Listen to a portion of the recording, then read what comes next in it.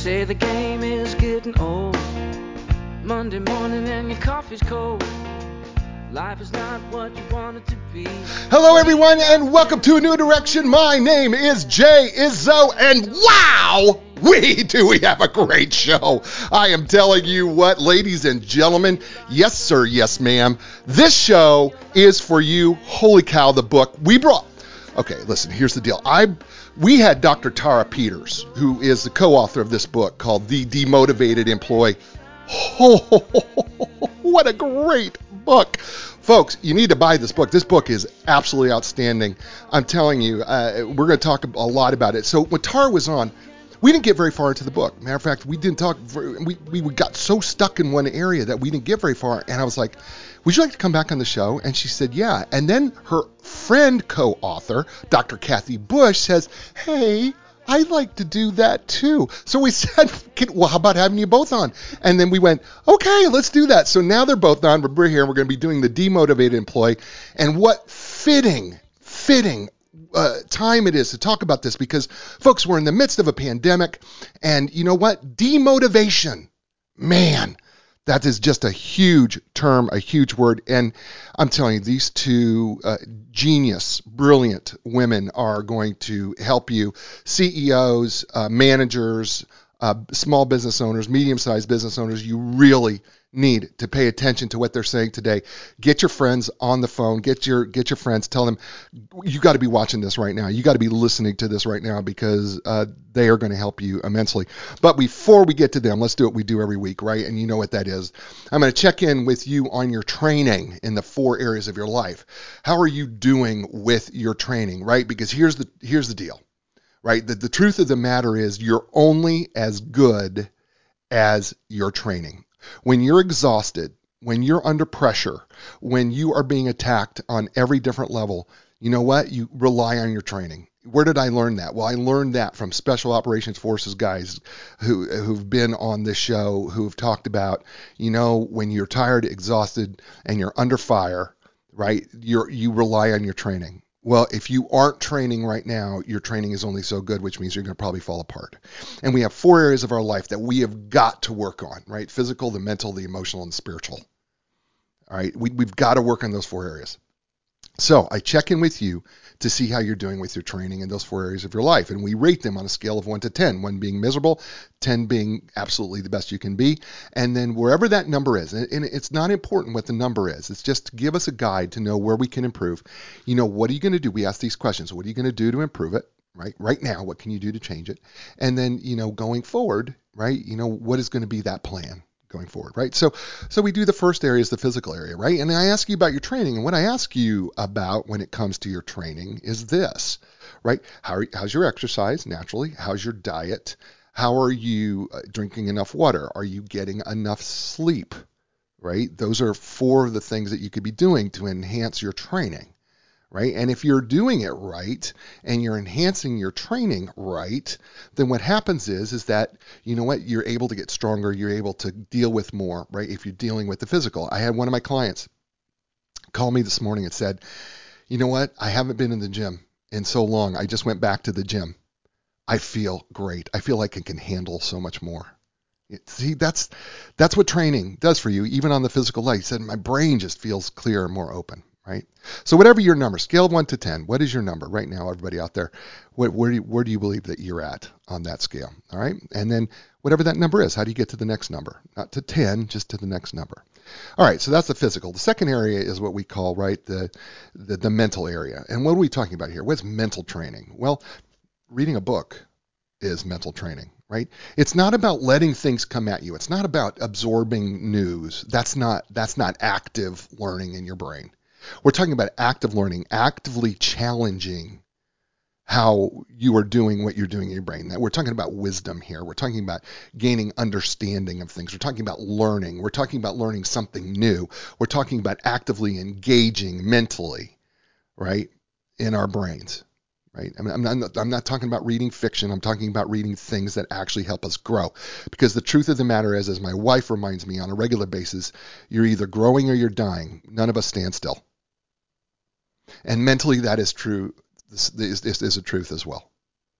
You've got to stay on top of it mentally. So on a scale of 1 to 10, 1 being miserable, 10 outstanding, how are you doing mentally in your training? All right, you got two numbers. Now the third number, the emotional number, right? There's two avenues I look at emotionally when it comes to evaluating your emotional number. We use psychological professionals. We like to use things like emotional quotients or emotional intelligence.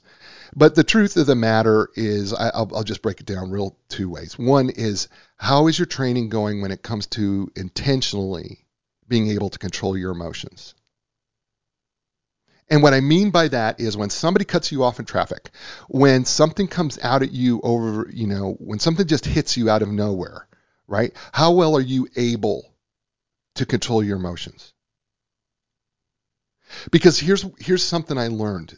I'm learning. I should say I haven't learned it yet, but I'm learning.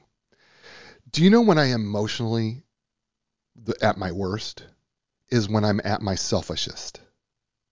I don't know if there's such a word as selfishest, but I just threw it out there. But when I am most selfish is when I'm at my worst emotionally. Because when it's not about me, I can handle the emotions much better. When I am in gratitude, I handle my emotions much better. And so I'm realizing, and part of my emotional training is I got to be more grateful and I got to be less selfish. Because it's just not about me. That's the first part of your emotional training. The second part of your emotional training is being able to tap into the emotions of other people. What that's going to require is you're going to have to be in the moment, meaning that you're going to have to listen. And then I would expand your emotional vocabulary so that you have a range of emotions that you can understand. Empathy is different than sympathy. Right? It's not feeling sorry for somebody, it's being able to tune in and walk in their shoes. So as far as your emotional training goes on a scale of 1 to 10, and with those being your goals, how would you say your emotional training is going? And then finally, there's the spiritual area. And what's the spiritual area? Well, the spiritual area is this, right? The spiritual area is if you remove the mental, the physical, and the emotional, you move that out of the way, whatever you have left is the spiritual. And a lot of people will say, I'm not very spiritual, but you are, because if you have plans for even tomorrow or the next hour, that means you have faith that they're going to happen. And if you have faith, that's spirituality. I don't care what you say. If you believe that you're going to do something tomorrow, you have faith that that's going to happen because it hasn't happened yet, but you believe that it will. That's faith is spirituality. Not only is it that, but it also is sometimes it's what brings you back to center. For people, they can walk in nature and they feel like they're back to center. For people, it's belief in God. For some people, they believe in meditation or something else, right? The point of the matter is this, right? Spirituality is generally pretty individual, right? But as I often say, you know what? Being spiritual is not about going to church and thinking about fishing. Being spiritual is going fishing and thinking about God. That's what spiritual is. So on a scale of 1 to 10, how's it working for you? 5 is average. Right? So now what you have here is you have your 4 areas of your life, and you got to think of each number as like the legs of a chair. And if the chair is uneven, right, and you sit in that chair, it's really bad on your posture. By the same token, if the chair is too low, right, you can't sit at a table and eat.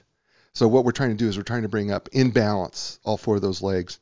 And then what we're trying to do is we're also trying to eat at that level that we're perfect at doing. And speaking of 2 outstanding ladies who are well balanced and have their act totally together, I want to introduce you to Doctors Cathy Bush and Tara Peters. Dr. Cathy Bush has spent the past few decades investigating the development of leaders as consultant, professor, coach, researcher, and author. She's worked with leaders from all around the world and across many industries and is dedicated to helping leaders understand the important role that play in the creating great workplaces. Cathy lives with her husband in Cocoa, Florida, and has 2 sons. And then we have Dr. Tara Peters, and she is a gifted educator who believes there is no greater calling than educating our future generations. She has worked as an international consultant, co-authored an Amazon best-selling book, and presented scholarly work at regional, national, and international conferences. She currently serves as academic dean of the Texas campus and professor in the DeVos Graduate School at the Northwood University. Tara lives in Cedar Hill, Texas, loves to travel the world with her son, and I feel like I'm missing something else. Oh, yeah, she has a TED Talk that you need to check out. Yeah, that's the other part, the other thing. So, ladies and gentlemen, please welcome to the show Doctors Bush and Peters, and then ladies, welcome to A New Direction. Thanks so much, Jay. Glad to be here. Thank you. So excited to have this conversation Yeah, with you today. yeah. So this is going to be awesome. First of all, I've never had two people on the show at the same time. This is the first time I've ever done that, so that's pretty cool. So people who are watching live or listening, wherever you're listening, including 93.5 FM, the Oak. Oh, that's right. I got to do the classic radio voice, 93.5, the Oak. Right, I have to do that. Good. Thank you for listening. And then, of course, everybody on Castbox FM live and everywhere else you're listening. The book is called The Demotivated Employee. You guys have written a great book here. I love this book. We're in the midst of a pandemic, as we're all talking here. But before we get to that, there's something that I want to say. I'm a coach, and I regularly get the question, how do I motivate my employees? And I've had a lot of guests on the show between the time that Tara was on and today, where every psychiatrist I've had on the show has said, well, you can't motivate your people. You're just not going to motivate them. And I give them that. Matter of fact, since Tara, I have given them this answer. You're asking the wrong question.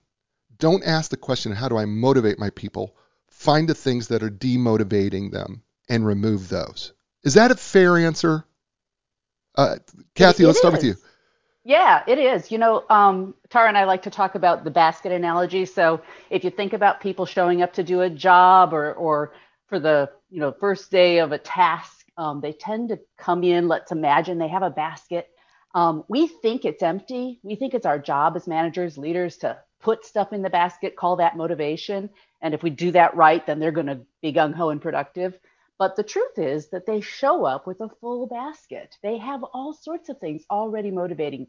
And so our job is to prevent the stuff that gets in the way and causes the basket to start to leak, if you think about it that way. And so, right, what you said to the people that you just mentioned is accurate. It's like if you could figure out what's poking holes in their basket and not do that or repair that quickly, then you will have highly motivated people. You don't have to put motivation in, you have to keep the motivation that's there. So this is an interesting thing, because I think what happens is, for most leaders, Tara, I think what happens for at least the leaders that I coach and have talked to is they have a hard time dealing with removing what they're doing, because they want me to come in and, probably like you, right? They want you to come in and do something to jazz their people up, to make them, happier or brighter or what. I feel like sometimes they think I'm a magician. I really do. I think, right? I feel like they think, oh, well, you're the psychological professional. Come on in and just to go inside their brains and do something, and But it really is the removal of the crud, right? Why do you think that leaders have such a hard time letting go of the things that they've put in place that actually stop their employees from being motivated? So I think one of the things that's at issue is that it requires us to be reflective and to figure out how we might actually be contributing to the problem. And that isn't necessarily our first inclination, to think that I might be doing something. My natural inclination may be to blame you, Jay, right? It's Everybody, your fault. well, you might as well. Everybody else does, so you might as well blame me. You're just lousy, right? So I want to shift that responsibility onto you, instead Right. of stepping back and saying, okay, I'm a part of this, situation too. Is there something that I might be doing that might be contributing to the situation, that Jay is in? Because Cathy and I, we start from this premise that, okay, first of all, when you hire people, most of us say, oh, we hire only the best and the brightest. So, Right. so let's start there. So you had a good group of people coming in, right? And they were ready to go. And then something's happened. So, I mean, you can't just blame the people. I mean, we are really trying to force leaders to say, okay, let me really take a step back and let me say, okay, what's really going on here? And is there anything that I might be doing? Is there something that I'm not understanding about the situation? where I could actually address it with the employee. And so I think that that's the hard part is people actually being able to take ownership and find that they might be a part of the issue. And so causing people to do that and having that inclination first, as opposed to, pointing the finger to blame, is where I would argue is where the challenge comes in many You, times. you know, I got to be honest with both of you. I love the premise of this demotivating thing, and you talk about in this book that nobody talks about demotivation, right? I mean, everybody talks about the motivational piece, how do we motivate, but nobody talks about demotivation. But I think this is the brilliant part of your book, both of you have written, is that, and I was thinking about this the other day. When people get a job, all right, or they get a new place to go, right? I mean, they are so excited about going to work, right? Nobody goes, "Oh, I got a new job. God, it's going to suck." Nobody ever says that, right? Up front. I mean, they go, "Man, I am so excited about working here. I can't believe, what a great place to work." And the first few weeks go on and they go, "Man, I love this place. These people are awesome. I love them. Oh, man, it's like a family here." 6 months later, I cannot stand this place. Yeah, 6 months if you're lucky. Sometimes Yeah, six right, days. right, yeah, Yeah. right. But I mean, Yeah. right? But this is there's something that happened, right? Go ahead. And we would agree with that, right? There is something that actually takes place during that time span that took you from this employee who was highly motivated, who was engaged, and then you see it slumping, right? Mm, You see it deteriorating. You see this employee, checked out. You see this employee, calling in sick to work. You see this employee missing meetings. I mean, there's a whole host of behaviors that you begin to notice about the employee where you see this change. I think what's interesting sometimes is that the change is subtle, and if you're not really paying attention, you may miss it. right, And then to Kathy's point, the employee is actually thinking of walking out the door, and actually then the thought becomes, I'm actually out of here. So right, there is something that happens, and that's something we actually talk about in the book around, the sources that we think right. explain what's happening to an extent to that employee. Kathy, would you add to that? I would, yeah. I was just thinking about, the question you asked Tara a minute ago. What's going on with these leaders who know maybe there are things, tricks, if you will, that they can do, gimmicks that they can pull out, magic out of their hat, or they can get their consultants to do that for them, and it will cause this utopia of great motivation at all times and high performance, high productivity, great job satisfaction. And that's really not how anything works, right? Right, So we as individuals control a lot of these emotional states, our motivation, our satisfaction, our happiness. Those are things that we have control over as individuals. And so that's always going to be dynamic. What you don't want is for somebody who's up here to go right, and like drop way off. right, And especially, Tara answered, the issue about blame. Especially, this is so common. We see people lose motivation, but you don't want to just wipe your hands of it as if, oh, well, that happened, right, because there are things we can do. And so, really, that's where our excitement comes from as Tara and I started writing the book, and even before that, talking to all the different leaders in our audience, of the various people that we've had the chance to work with over years as professors and consultants. We've had a chance to have these conversations like, well, okay, maybe that person lost their mojo or got distracted by something else in their right, personal life. But maybe there's something that you have contributed. And even if you didn't cause it, and certainly we know you, the leader, didn't mean to because you want your people to be productive, so you right, didn't want to cause demotivation. But even if all that's true, there could be something you could do to fix the problem. And so, right, really, that's what we have our energy on.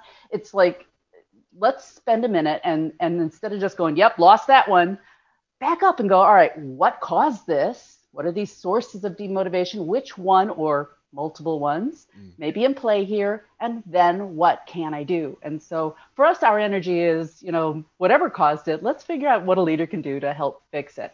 right. And there are lots and lots of things you can do. So don't wipe your hands clean of the problem. Do something about it. That's awesome. And to kind of add to that a little bit, Jay, I mean, Kathy and I wrote this. We are not cynical. And we kind of talked about this the first time. So we don't think that, leaders are coming to work to intentionally like make your life a living heck, right? They're really not in the business of doing that. That works against everything that they're trying to accomplish.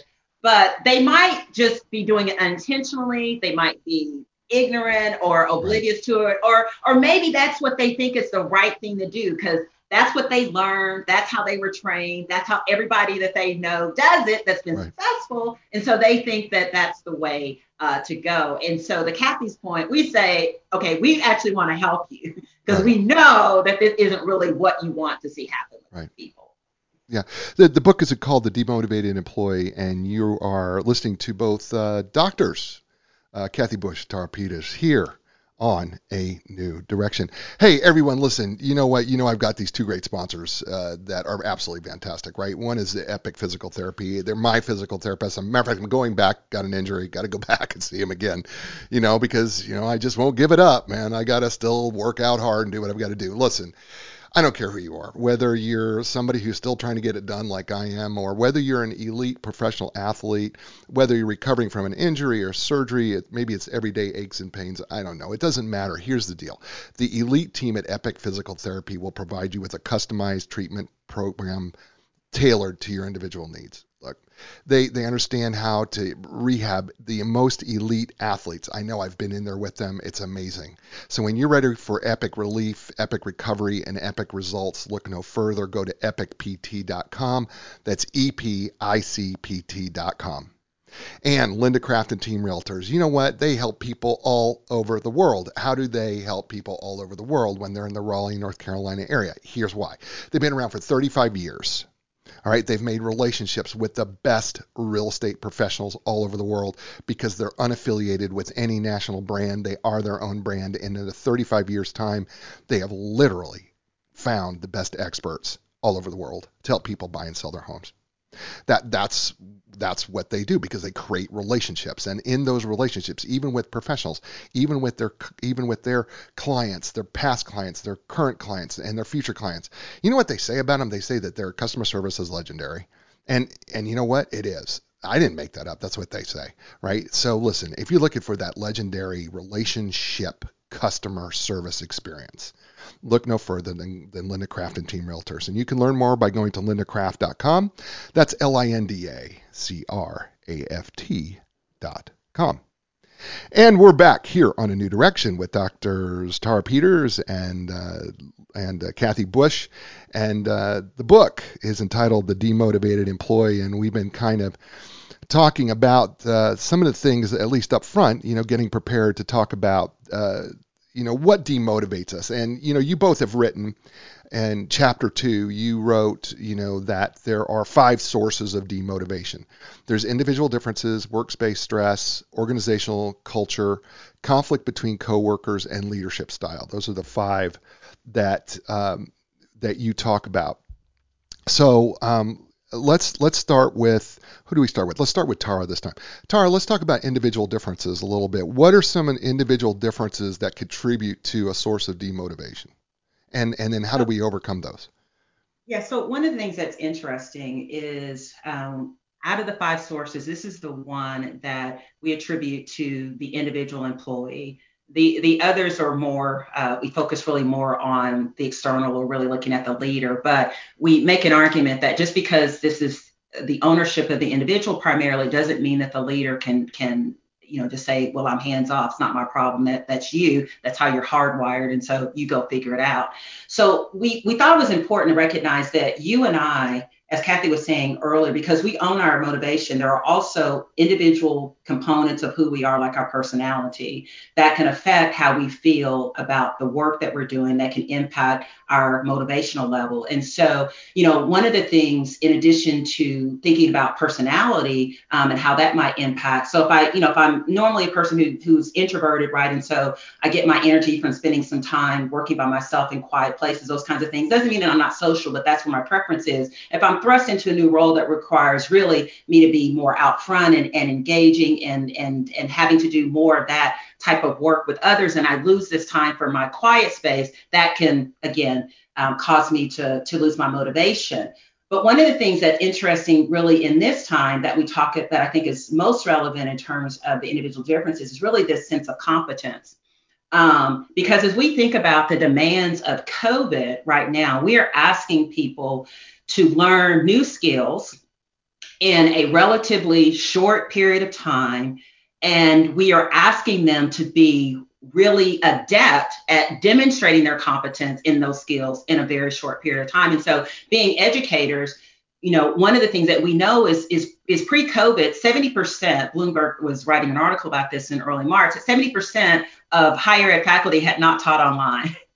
And suddenly we turned off the lights and said, we're not going to be face to face, go online. And so you have faculty, who were like, okay, I'm in this brand new space and face to face is not like online. It's a different model, requires a different structure. And so you have people who were, again, experts in their area and very skilled and gifted. And now they're being asked to do something very different. And imagine not only just navigating the change and how taxing that is, but I was a star in the classroom and now I'm in this online space and I'm really struggling. Yeah. And how that can really affect how, an employee is feeling about their job that they once loved, but now they don't feel like they can really, feel like they're cut out for it, that they're really up to the task. And so how important it is for the leader, in this case, might be a dean or a provost, to come in and say, okay, we're going to support you, faculty. You don't have to figure this out by yourselves. We're here to help you. And here are the things that we're going to do to assist you, right? In addition to the training, we're going to check in with you. We're going to make sure you have the technology. We're going to help you to get comfortable with it. We're going to be practice sessions, all those kinds of things, so that people can get comfortable and, regain their sense of capability, right? That, yes, I can do this. And so that's really where I think in this point in time that the whole individual difference piece really magnifies itself, because this issue around the change and the demands that it's made on us has really been impactful in terms of the kind of work that we're doing and what this book means for leaders. You make a really good point. With this pandemic, we've got some huge, and we are seeing a lot of individual differences, aren't we, in terms of demand on our cognitive resources, right? And I have said all along, as somebody who taught for 20 plus years in colleges and universities, if you're not in front, if you don't have some fun behind the camera, you're going to struggle as an instructor. I mean, the fact of the matter is we do this show live and you're all on here, right? And I know that people are listening to this and they can't see the show. Now you can go to Facebook and you can go to my page and you can watch the show again if you want to see it. But you will see, if you do that, you will see Dr. Peters, Tara, what she did is, as I do, is she's using her hands. She's leaning into the thing. She's doing things where she's so comfortable in front of the camera, which, by the way, your Instagram page is fabulous.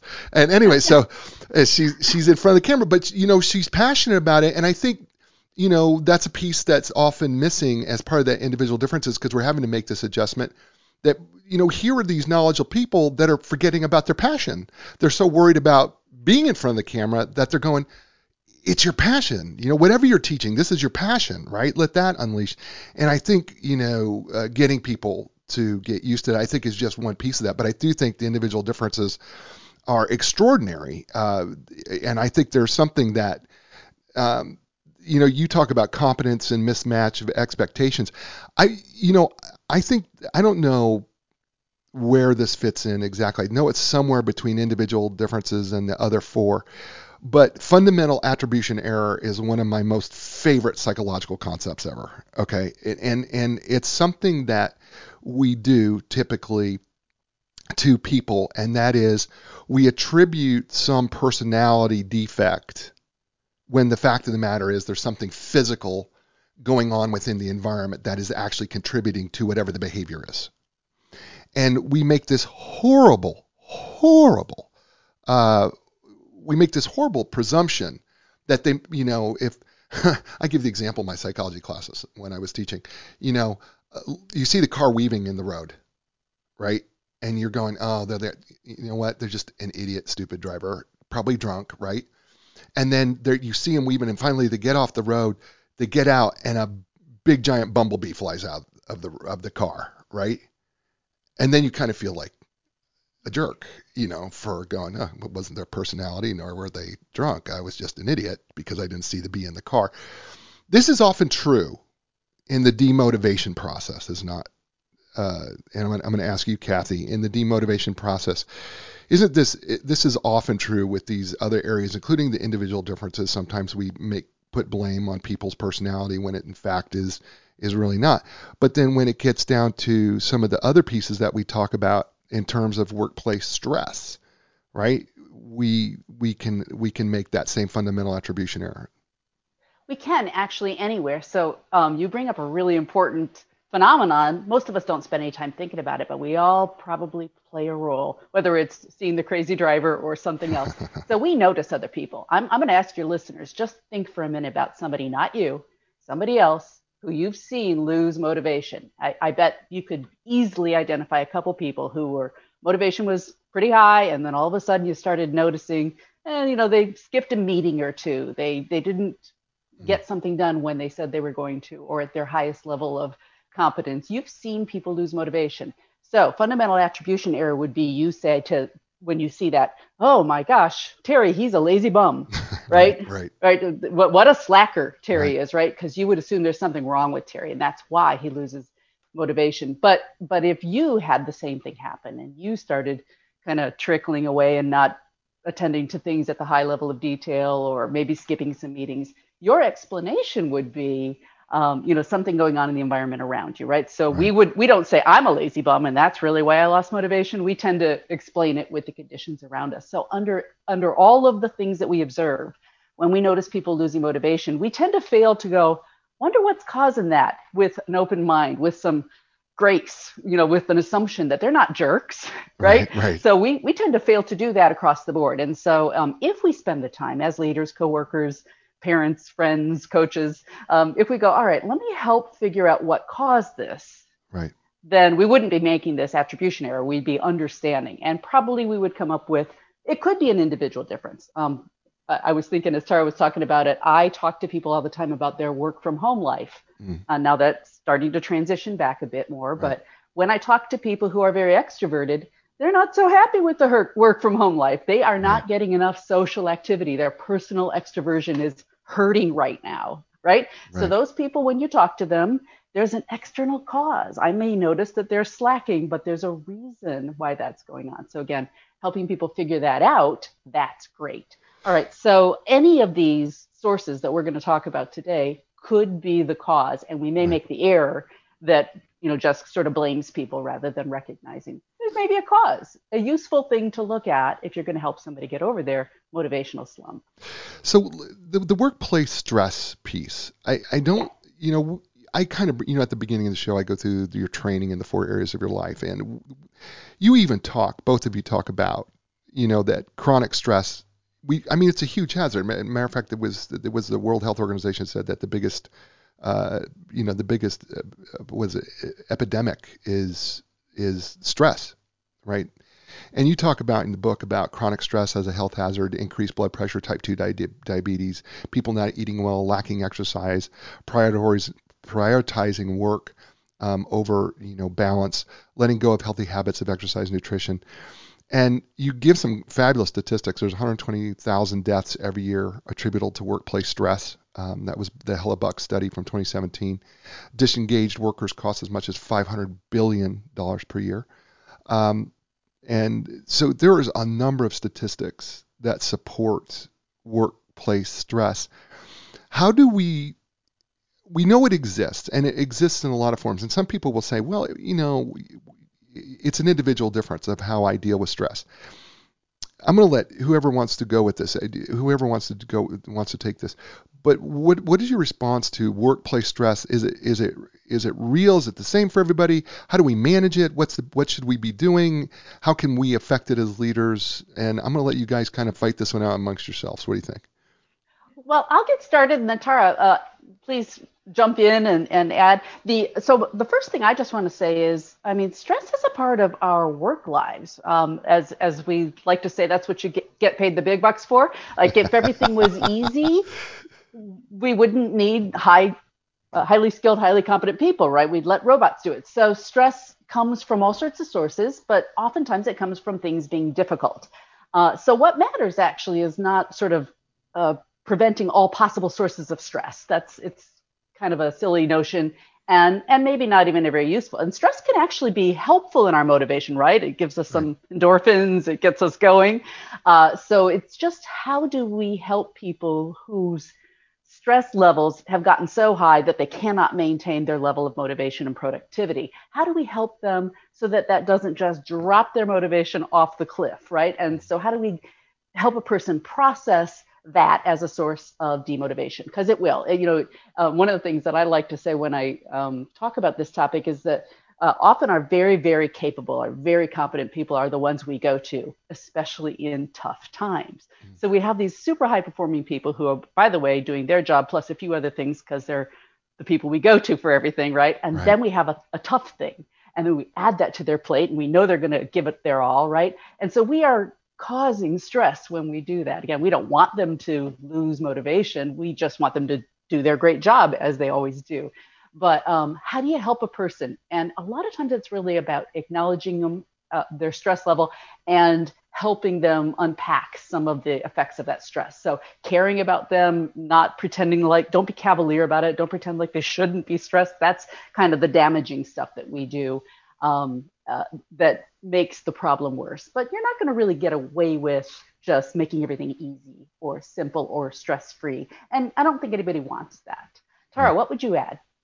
One of the things I would say is that, Cathy and I do a lot of storytelling, in the book. And, kind of to Cathy's point here, we give an example. We tell this story of Sandra. Now, full disclosure here, we have changed names in this.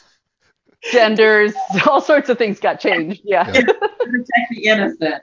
But one of the things that's interesting is that we try to put people in situations that they can imagine themselves in. And so, I mean, we've been in situations where we've been overly taxed at work, and we've been, for a variety of reasons, maybe we're under-resourced, maybe there's too much on our plate, and we have a boss who isn't paying attention to what's going on, who just keeps demanding and demanding and demanding. And eventually people just, they check out and they ultimately end up walking out of the door. And we share the story because we want people to understand that when you're not tending to stress in the workplace with your employees, that it doesn't go away.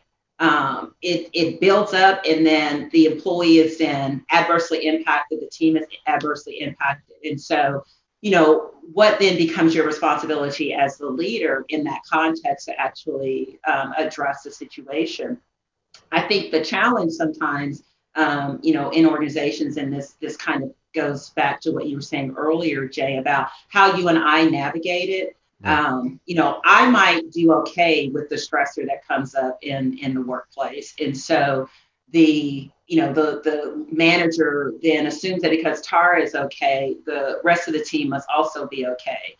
And you really can't do that because people have different things that they are dealing with. And so even in this moment right now, where when you were in the office, you might have, walked down the hallway, or you might have poked your head into a cubicle to just have that, visual contact, that initial interaction. You've got to try to create that right now in this new virtual context, because you don't have those quick pop-ins, stop by, to see how people are doing. Because you and I have this amazing ability, Jeff, to create coping mechanisms for ourselves, Right, that allow us to look like we're okay, and we're actually not. And so this is what we're really trying to say to leaders is we want you to pay attention and look around, and don't just assume that, that employees are okay, but really trying to affirm that they're okay. And if they're not, let's get in here together to try to figure it out and to help you with it. Yeah, you use the phrase, both of you use the phrase in here, increase the predictability in the process and communications to your employees, and especially uh, in helping them achieve a sense of control over their stress, because you both talked about during stress people need more information, and they probably need it more frequently, is what you also add. And then I think the other thing that you bring up in here, and we probably don't do it enough, is celebrating the success of effort and the attitude and the endurance during stressful times. I think, I found those to be really helpful tips for people when it comes to, you know, dealing with stress that we probably don't pay attention to, because chances are, as the employer, we're stressed, right? Yeah. Right? Yeah. Yeah. Yeah. Hey, folks, listen. The book isn't called The Demotivated Employee, and I'm with doctors Tara Peters and Dr. Cathy Bush, and you're listening to them, or maybe watching them here on A New Direction. Hey, folks, look, A New Direction has got these two great sponsors, and I talk about them frequently. But listen, their financial support of this show is huge, and so I need to say something about them. And because I want to, because first of all, I use them both, and I am so grateful for them. But Epic Physical Therapy, right, who's been with us, and it doesn't matter what you're recovering from at all, right? They have not only the best people, but they got the top of the line equipment, including the Alter G anti-gravity treadmill, taking pressure off your joints to run, the compression sleeves, the Normatex that wrap around your joints to make you feel like your joints are back in place and working right. And then there's the Game Ready. I talk about it all the time, how much I love that freezing cold water and compression to take the swelling right out of wherever the swelling is. I love them. They are trained and certified in the most comprehensive cutting edge treatments. And here, what some of my favorites are: blood flow restriction therapy, dry needling, which is absolutely fantastic, and cupping. If you've never seen cupping, it's fantastic, manipulating the muscle through the skin. It's absolutely awesome, and it's great. Look, folks, don't look anywhere else. If you're looking for epic recovery, epic relief, and epic results, go to epicpt.com. That's EPICPT.com. And Linda Craft and Team Realtors for 35 years. You know what they've been doing? They've been making memories. Because what they understand is that, when it comes to the home buying and home selling experience, what the truth is? It's really about the memories that you make in the home. It's not about the price, ultimately. Nobody remembers what your grandmother paid for her house. But boy, we sure remember the cookies we ate in them, don't we? And that's really what the most important thing is. And that's what Linda and her team are focused on, is that this is your memory. And they want to be part of that memory, which means that they want to get you the best value for your home, whether you're buying a new home or whether you want to get the best price for the home that you're selling.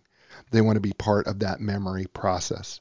So why not go and talk to the memory makers? Start right there. Start with Linda Craft and her team. And it's easy to do. Just go to lindacraft.com. That's LINDACRAFT.com. And we're back here on A New Direction with Dr. Tara Peters and Dr. Cathy Bush. And we're talking about The Demotivated Employee, fabulous book. This is part 2. We had Dr. Peters on a while back, and the book was so good we didn't get very far into it, just like we aren't now. I feel like, but we're having a lot of fun. In chapter 5, we talk about another place that we can be demotivated, and it is the organizational culture. And you ask the question, who can stay motivated in a place like this? I think so many employees ask that question, man, how do you want me to stay motivated in this culture? Right? Tara, talk to us about what it is about the organizational culture that can demotivate us, and how do we overcome it?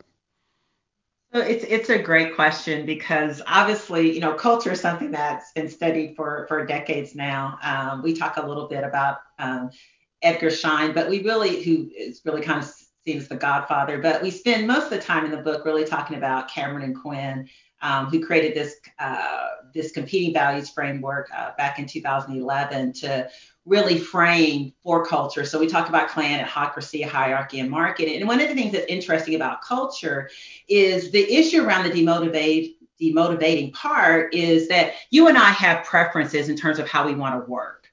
So, for example, if I'm an individual who really likes to, have a family type environment, I like building relationships and having close connections. And I really like, because we build these close relationships, there's lots of free flowing and open communication. Well, if I suddenly find myself in an environment that is more rigid, communication is carefully controlled. It's not really about the familia part of it, but it's really more so about, following, the chain of command and processes and procedures.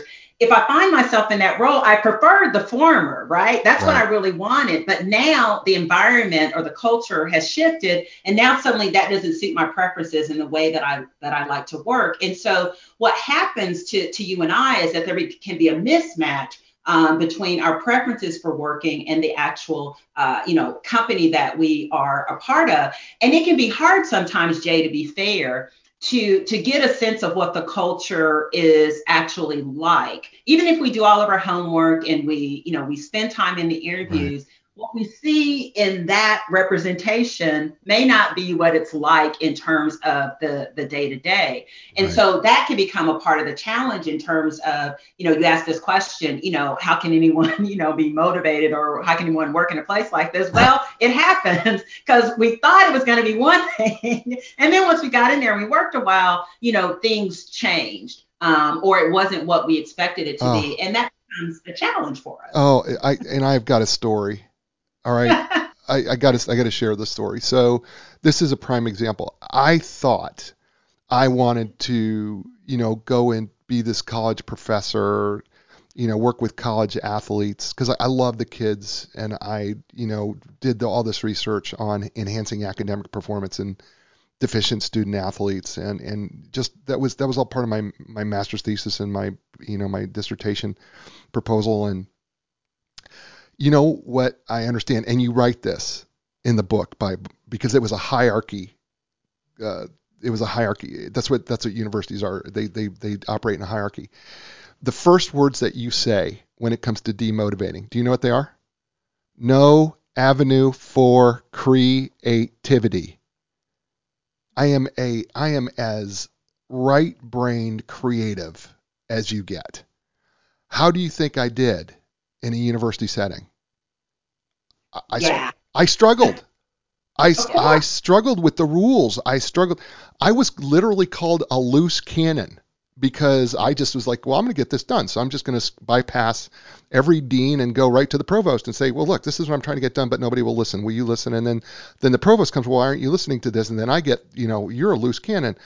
I now see that it was a badge of honor because I was just in the wrong place. But I mean, that can be a problem. And then you talk about Cathy, that sometimes demotivation is because some people have to have a lack of structure, like Google or Apple, right? Right. Yeah. So, I've also had similar experiences to yours, and I've worked for a few different universities. And so, yeah, when you are built to like structure, or your mission requires it, I think healthcare, right? There are a lot of rules for safety, life and death reasons. So we need structure. And so when we're built to like that and it fits the work, then it makes sense. Then we can do it, right? But boy, if you're a person who's open and creative, and you want to be right brain, you want to innovate, you don't need a stinking desk. You can go for a bike ride and sit in the grass and do your job. If that's who you are and that's not the kind of workplace you work, then you need other sources of motivation, because you're kind of going through the motions on this particular culture situation. But not everybody likes that either, right? So there are people who are not built for that sort of no structure, no rules, whatever you come up with is okay with us sort of environment. And so it's about mismatch, as Tara said, and understanding when there's a mismatch, and then helping a person find the best opportunity to thrive and grow in the place that they're in, or finding their way to a place that fits them better. Sometimes that's inside the company. Sometimes that's, a mutual agreement that this is not a good fit. Yeah. So Tara, you guys talk about in the 4 categories of organizational culture where this is the Cameron and Quinn, I think, 2011. Yeah. You talk about the marketplace. And when I talk about market, we're talking about and because I have so many people from the mortgage industry, matter of fact, who are listening right now or watching, mortgage industry, residential real estate, sales industry, that's the market area, and they get demotivated by production goals and burnout. Is this something as I'm doing this now? I'm shooting from the hip here. I'm sorry, but I'm starting to think through this and say, maybe people need to pay attention to these things a little bit closer, because if you say everybody wants to get into real estate right now. And I just find it funny, right? Because I'm like going, if the demotivation piece is that you talk about production goals and burnout. So let's talk about the market, because people want to be mortgage lenders, real estate people, and salespeople right now. So here's the thing. All of these cultures that we talk about have the capacity to demotivate in some way. So what becomes important, I think, as a leader, is to attend to it. So if I know that, again, it's just the nature of the beast, right? It is a highly competitive environment. It is productivity driven. We have to meet certain outcomes. It's how we eat. It's how we make our money. So we understand that. But then what I also have to recognize as a leader is, okay, how do I then try to balance that against the downside of this, right? So people are pedaling really, really hard. They're working really, really long hours.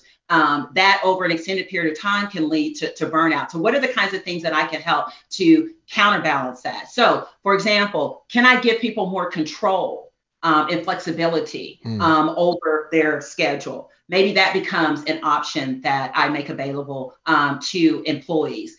So for our purposes, we really want you to take a look at your culture as a whole and say, okay, even if we have had a successful culture in the past, we don't maintain that accidentally. I mean, there are things that you and I as leaders that we need to make sure that we are doing to ensure that a good thing doesn't go awry.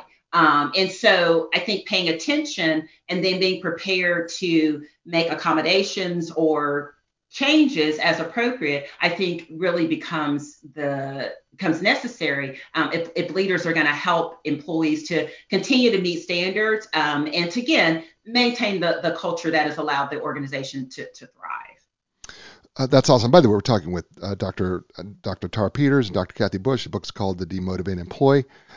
It's a fabulous read. By the way, it's not a long read, but man, it is jam-packed full of great information for you, whether you're an employer, a manager, or an employee for that matter, because I think we all need to evaluate ourselves maybe we're not doing it like I did. I was working in university, and you know what? It wasn't working out for me. I thought this is what I wanted to do, but it just didn't.